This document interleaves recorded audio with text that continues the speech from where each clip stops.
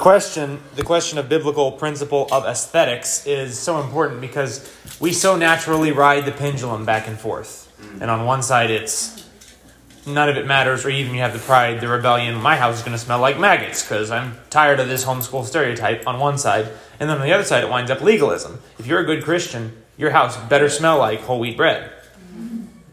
Well, neither of those are biblical. The point is to stick to biblical principle and walk that out faithfully. And we do such a bad job at giving each other grace and recognizing that people have different convictions. They walk with the Lord in different ways. We don't need to judge all these little box checkings. We need to love one another and pursue wisdom, pursue Christ, pursue godly aesthetics. So on one hand, you cannot just reject it. We have grace and freedom in Christ, so God doesn't care. And on the other side, you can't say, God cares, and therefore you better do it just like me. And those are the two extremes that we all too quickly swing between. As far as biblical principles of facial hair go, very simple question for me. My body is my wife's. And so she wanted me to shave. She likes the change, and so I shave. Pretty simple question.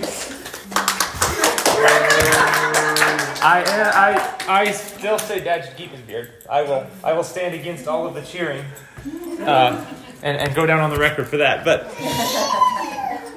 anyway, just that was brief notice to aesthetics. That's not really what I wanted to share about, though.